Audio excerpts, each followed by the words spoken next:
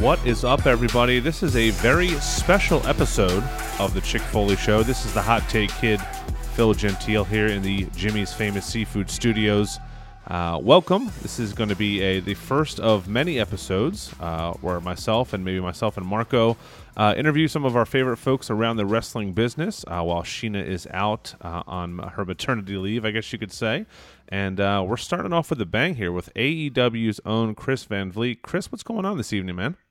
Thanks for having me on, Phil, and I appreciate you calling this a special episode. So thank you. Hey, man, you're a rising star in these parts, man. People, now that AEW is kind of taking over the airwaves on TNT, your face is all over the TV now. It's been on there a few times at least. This has been look. This is just as exciting for me as a fan as someone who has a tiny little minuscule 0.0001% role in any of this. So.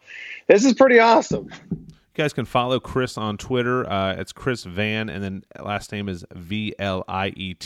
And definitely search him on YouTube. Has a great YouTube channel. We'll get into all of that in a moment. But just give everybody a background. Obviously, we know you're involved with AEW. We'll get into that a little more detail as we go on here. But how did you become, where you are today? Where did you start? I know you're Canadian born and bred. How did you get into the world of professional wrestling now? What was your story? I remember being drawn to it at a young age, and it was always on at Grandma and Grandpa's house. I was not allowed to watch wrestling growing up, but it was on at Grandma and Grandpa's house. So if my grandpa had it on, nice. We're talking like late 80s here. So, I was just drawn in by those larger than life characters, Hogan and Warrior and Macho Man. And even some of, the characters like Sergeant Slaughter and Repo Man. Like, I just thought it was just so cool seeing these like cartoon-like characters, these superhero characters on TV. But like I said, Grandma and Grandpa's house was the only place that it was on. And then as I got a little bit older, like into high school, the Attitude Era was starting to hit. We're talking, 96, 7, 8 at this point. And it was everywhere. Wrestling was everywhere. And I was on the high school wrestling team. So, you were kind of told to not watch pro wrestling because that stuff was quote unquote fake. And what we were doing in the gym was real. But, there was just something about it. I had a few friends that were into it, and I was just completely sucked in by it. Was like the McMahon and Austin, feud that was going on. And man, I was just so into it. It was Monday night. I would watch Raw and I'd flip between Nitro. And then the next day Raw played again and I watched it again. And then it was Thunder and it was ECW on Fridays. And I watched Metal and Heat and Jacked. I watched everything. Man, yeah, you're about the same. You're a little bit younger than me. We're about the same age, but that was, it was hard to find anybody in school that didn't watch wrestling. That was kind of the water cooler talk on Tuesday mornings. Everybody who was anybody watched wrestling, and now we've gotten away from that a little bit. I don't know if it's just because of the dilution of wrestling or, the birth of DVR and all that kind of stuff. But, back then it was just, you had to watch it on Monday nights. You were flipping back and forth. Yeah, absolutely. And, the internet was in its, real infancy stage at that time. So the only way you really found out if someone watched wrestling was they were wearing like an Austin 316 shirt or a DX shirt, like walking down the halls, and you'd be like, hold on a second, you like wrestling too? Yeah. And it's like that scene from Step Brothers, like, did we just become best friends? Yeah. Yep. Very nice. And so that explains, that's kind of the story for most folks as how they became a wrestling fan. How did you get into the wrestling business, working for AEW? Obviously you started as a communications degree with college and bounced around to some TV channels, but how did AEW get, how did you become on their radar and all that stuff? Was it the YouTube channel or what? Well, I think if we really back this up, like in high school, as I was, really getting into wrestling, like it was my goal and my dream to be a pro wrestler. And I was in a backyard wrestling federation when I was 16 and 17. And I had made this pact with one of my friends in the wrestling federation that like when we were old enough and we had a car, we were going to go to wrestling school. And I kept up my end of the bargain. He didn't, but when I was 20 years old, I took the summer between, college classes and I started going to wrestling school. Wow, and I nice. wanted to train to be a wrestler. So I was training at the Squared Circle in Toronto, Ontario. And, I just quickly realized after a few months that like, it was one or the other. You could either go to wrestling school or you could go to actual school. And it was very, very difficult to balance both of them.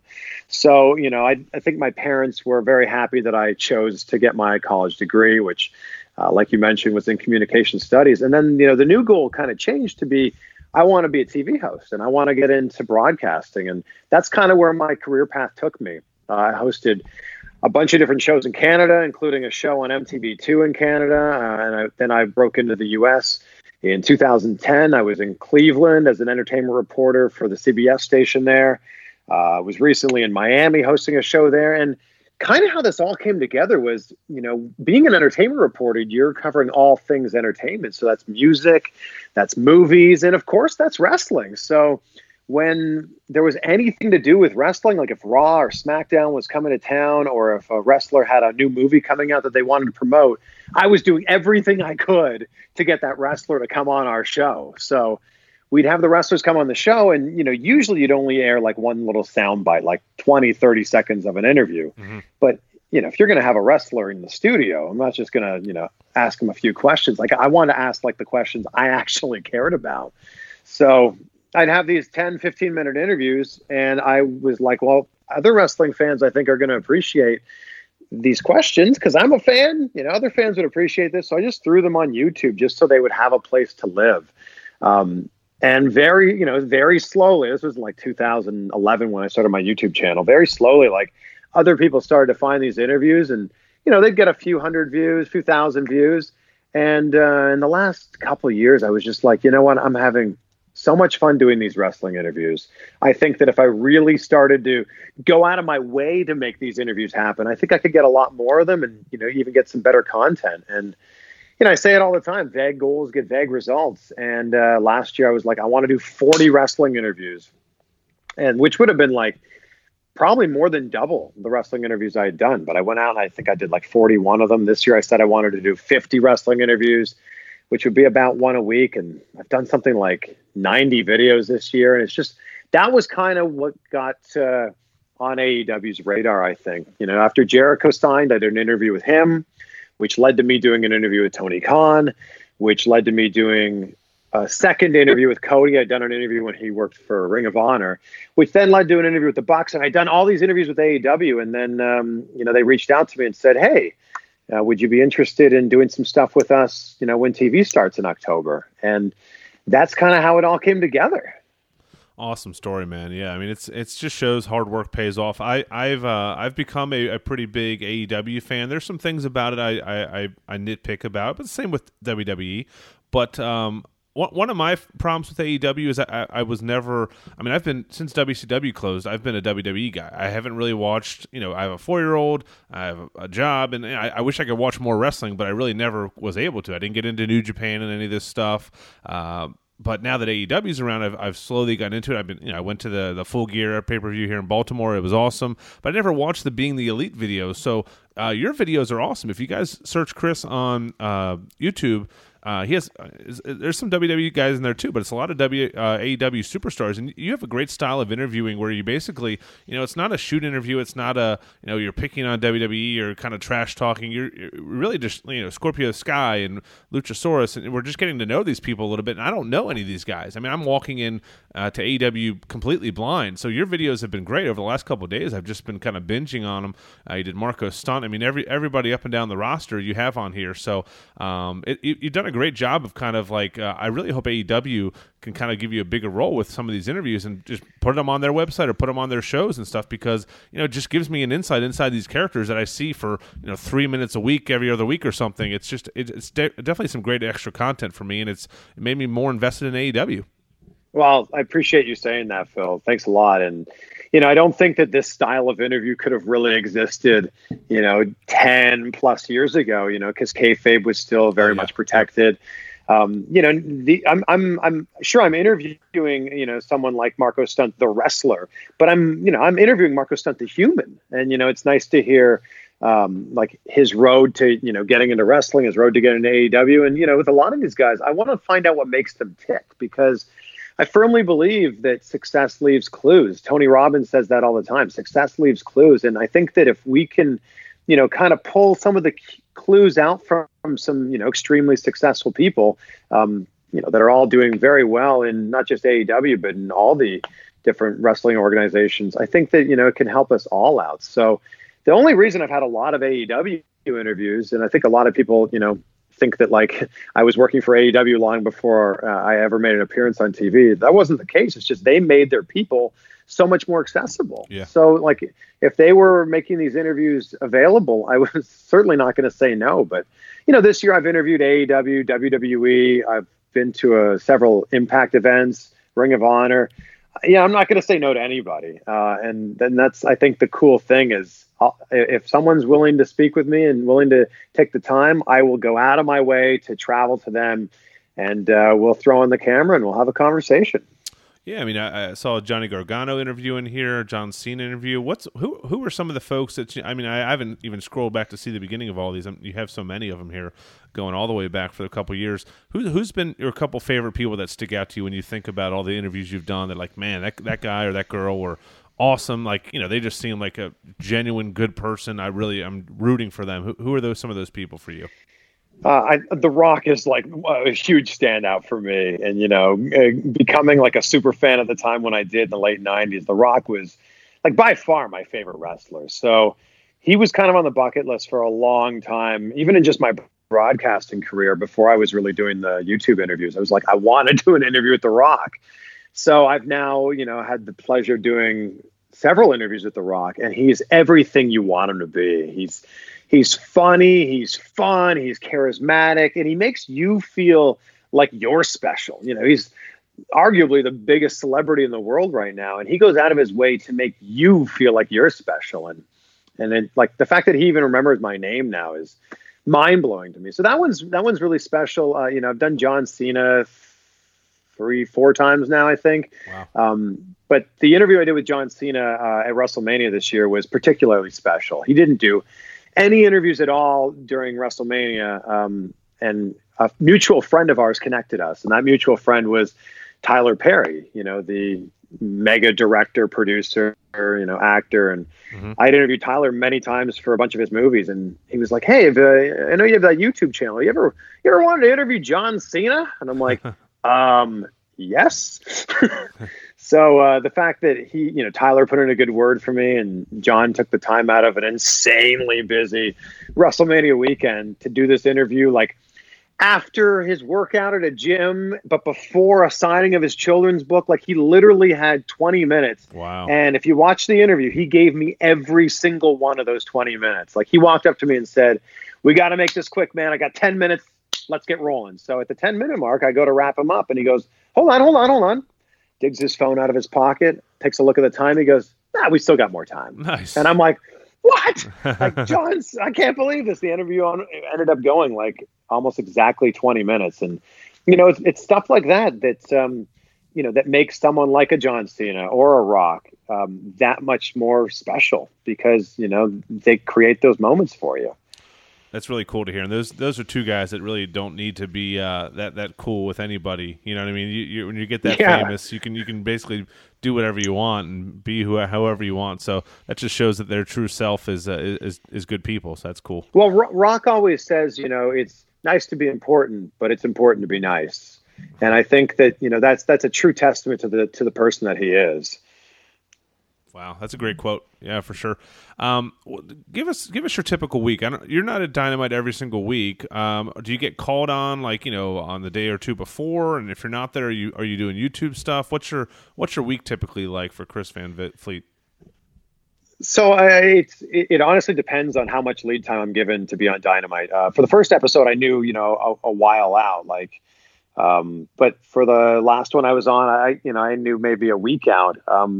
But yeah, the rest of the time is like I'm scouring to find interviews that I can do. I've been, like I said, I'm not afraid to travel to make an interview happen. I'm a really big fan of doing the interviews in person and getting that face-to-face connection and that interpersonal communication. So this past weekend, I was in New York City. I was at the big event, which is a convention there. I did an interview with Enzo, which is actually going to drop. Well, it's dropping soon. It'll probably have already dropped when we air this interview. But Enzo, Santino Marella, and Flip Gordon. So Oh, wow. I'm basically it's some really good stuff there. So I'm basically trying to find as many interviews as I can get. I'm making those into the YouTube videos, and I'm also, turning that into my podcast, which is the Chris Van Vliet Show. I've also been doing a lot of acting and auditions recently. So, you might see me in some movies, maybe in a very, very small role coming up soon. So that, and, the thing about what I'm doing now is I was hosting this show in Miami for 5 years. It was called Deco Drive, an entertainment show, which I absolutely loved. And I got to travel the world, interviewing the biggest stars in the world. But now I kind of get to work on my own terms. And it's super exciting that, outside of the commitments with Dynamite on the shows that I'm booked on, I'm very much like doing my own thing with the YouTube interviews and these acting auditions. And I also run, I'm a big bass fisherman. This one's coming out of left field. I saw this on the Wikipedia page. I was about to bring this up. This is wild though. I'm a big bass fisherman, and my entire life I grew up bass fishing. So my bass fishing partner and I started a fishing tackle company called Tungsten. We sell tungsten fishing weights. So that actually takes a lot of my time as well. So man, you're a busy man. Yeah, but I mean, it's all stuff that, juices me and drives me. And, honestly, at the end of the day, I had this epiphany in my final year of college. I woke up one day and, college is fun. Like, you're hanging out with your friends and you're having drinks and you're deciding whether you feel like going to class, or you feel like sleeping in. And I had this epiphany one day. I woke up and I was like, oh my God, at the end of this year, like, we're graduating. And after graduation, like, we have to work for the next 40 to 50 years. And it just hit me like a ton of bricks. And I'm like, in that moment, I decided I don't want to hate my job. And that was the bare minimum. Like, I didn't want to hate what I did for a living.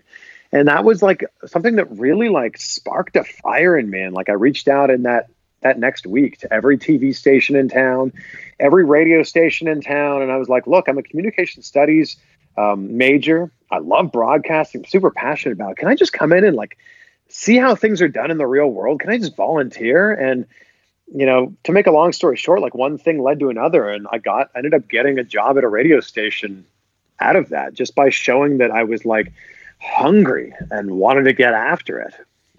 Yeah, I have too many people that I know that just hate their jobs, and I mean, I'm not working in the field that I thought I was going to be doing, but I definitely enjoy my job, and I think that makes a world of difference in just your overall demeanor in life. It's just you spend so much time. Sometimes I spend more time working than I do seeing family and friends. So it's if you hate what you do, it's definitely not going to be a good week. Oh yeah, and I think it trickles down too. I think the point you make about spending more time working than you spend with your friends or family is 1,000% true. And if you're not enjoying what you're doing the bulk of the time, which is commuting to work and being at work, how are you going to enjoy the other aspects of your life? If you hate the bulk of your awake time, how are you going to be able to enjoy the other times? So yeah, that was a really big thing for me. And, I've just kind of followed that through basically ever since I graduated. It's just I don't want to hate what I'm doing. I didn't think I would scroll through your Wikipedia page and see at the very bottom 2013 Bassmaster Bass Pro Shops Northern Open Amateur Division Big Fish of the Day as one of your awards, but it makes sense now. I mean, growing up, is that something just growing up in Canada that I'm sure the conditions up there make it ideal for some good fishing and stuff. Well, first of all, that was a very big smallmouth bass, so I was happy to have that award. Yeah, that was 6 Erie, pounds, 7 ounces. Woo. Yeah, thank you. Yeah, I don't know. I think that sometimes we can't explain why we're drawn to the things we're drawn to, but I'm very driven by passions, and I feel very fortunate to have identified my passions early on and then kind of followed after them. And, wrestling being one of them, broadcasting being another one, and fishing being another one. So it's 4 years old. Our neighbors had a lake house about an hour and a half from where we lived. And I went up there and they stuck me on the end of the dock with a little fishing rod and a worm. And I caught my first ever fish, a rock bass. It was tiny. It was a 6-inch rock bass, but pardon the pun, I was hooked. And, it was just something I was so into. And I fished bass tournaments beginning from like age 14 until very recently. And it was just something that, I don't know, there's something about the competitive nature of it. And I don't know, it really, really drives me. And now I've gotten into a little bit more of the business side of fishing, which takes up probably a lot more time than the actual fishing does. But yeah, that's something that I think is always going to be with me. It's just that love of going out there and, trying to defeat that finned nemesis under the water. You talk about passions. One of the things on our podcast that we're really passionate about is collecting wrestling figures. Basically, half our show we talk about current day wrestling. We do recaps of pay-per-views and stuff like that, and then we talk about wrestling figures. When you were a kid, did you collect any wrestling figures? I know you weren't allowed to watch it at home, but maybe snuck them over to Grandma and Grandpa's house or something. I had them as I got a little bit older. Like when I got into college and I was having those dreams of being a pro wrestler. That's when I had like a few of them. I was a big Triple H fan, big Rock fan, and also big Kurt Angle fan.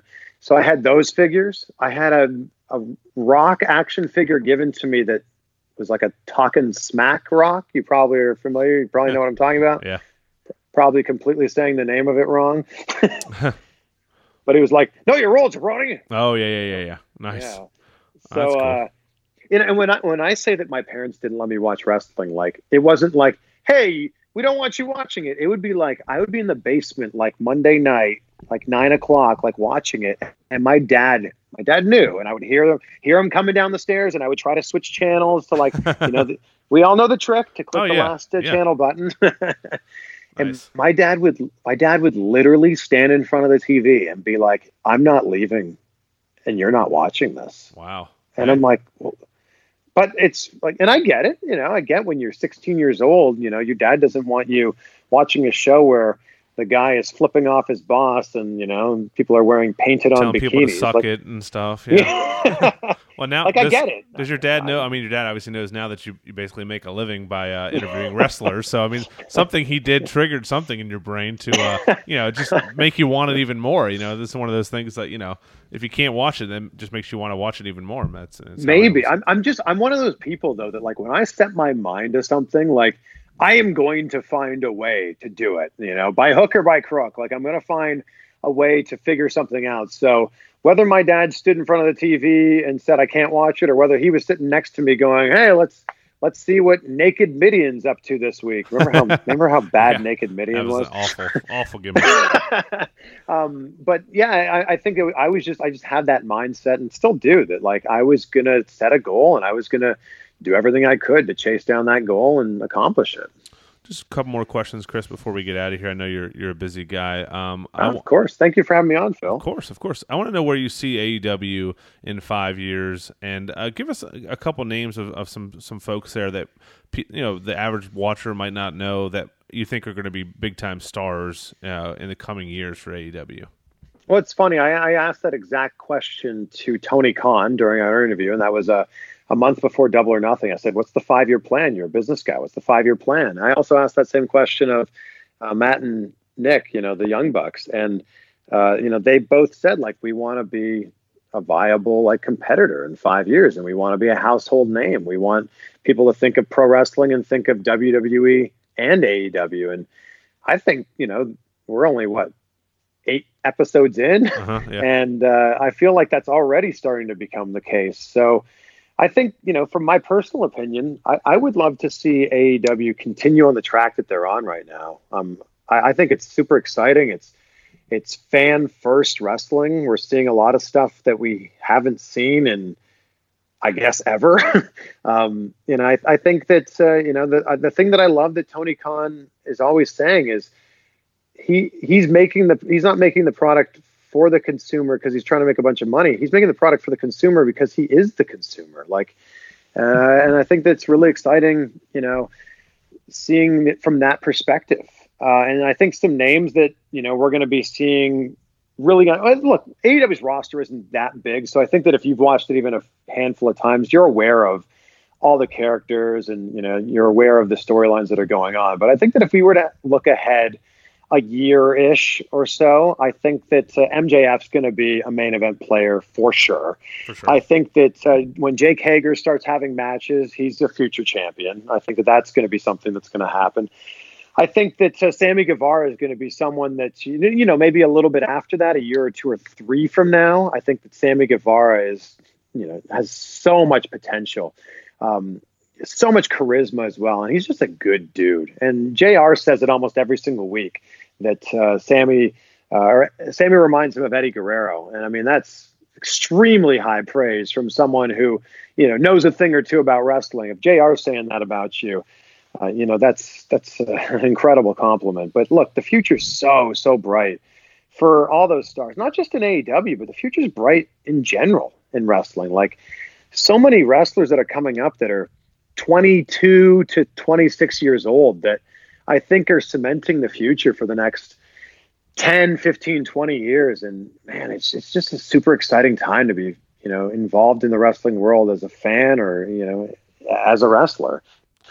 For sure. Yeah. I mean, there's so much content out there for folks. I mean, between AEW and WWE, Ring of Honor, now NWA on Tuesday nights, it's almost too much, but that's kind of a good thing. It's just with the network and going back and watching old stuff. It's definitely a great time. I mean, as a kid, you had, 2-3 hours a week until WCW took over a little bit there. But it's definitely been fun. I've got one more final question for you, Chris. This is a question I asked all my guests whenever we have people on here. What would your last meal be if you on death row? You could have one meal, eat whatever the hell you wanted. What would it be?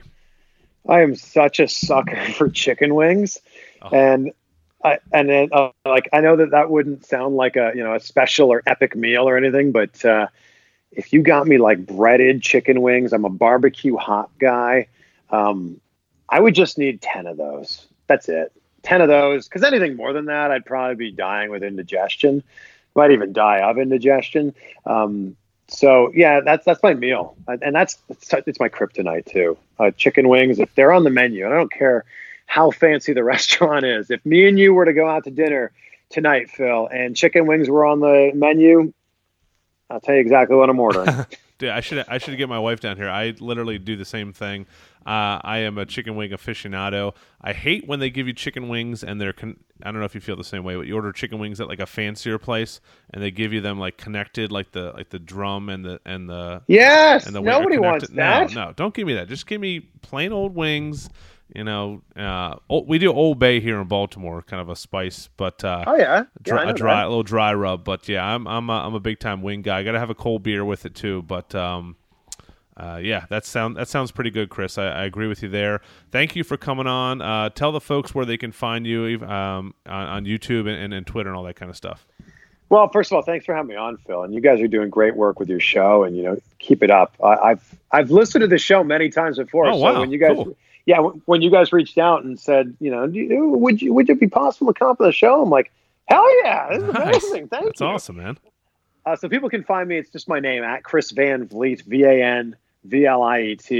That's YouTube, Instagram, Facebook, and also my podcast, The Chris Van Vliet Show. So wherever you're listening to this podcast, you can also find my podcast as well. Awesome, Chris. Well, enjoy life in Cincinnati. What's been the pros and cons of moving out of Miami? My in-laws have a place down there we go to a couple times a year, so I can probably relate to some of them. But after living in Miami for so long, what do you miss and what do you do not miss? Well, let me say that I was in Miami for 5 years, but before that, I was in Cleveland. So this is kind of a homecoming. But from Toronto, so I'm used to the cold weather. Yeah, so. Yeah. Obviously, the con is there's now cold weather again, whereas in Miami, it was quote-unquote cold if the temperature dipped into the 60s. So that's obviously a con. The pro is there's really no traffic. And, I mean, Miami traffic is brutal. I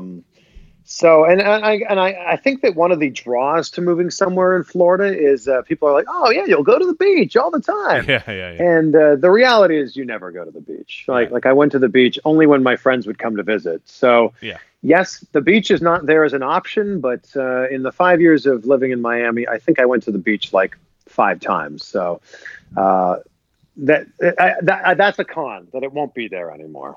Yeah, I hear you. The food down there is pretty good as well, I got to say. But yeah, the weather is like summertime. It's pretty unbearable down there, just the heat and humidity. But the scenery is good, both female wise and otherwise. But yeah, it's a fun place to visit. I don't know. I mean, 5 years is you're probably ready to get out of there and see something new.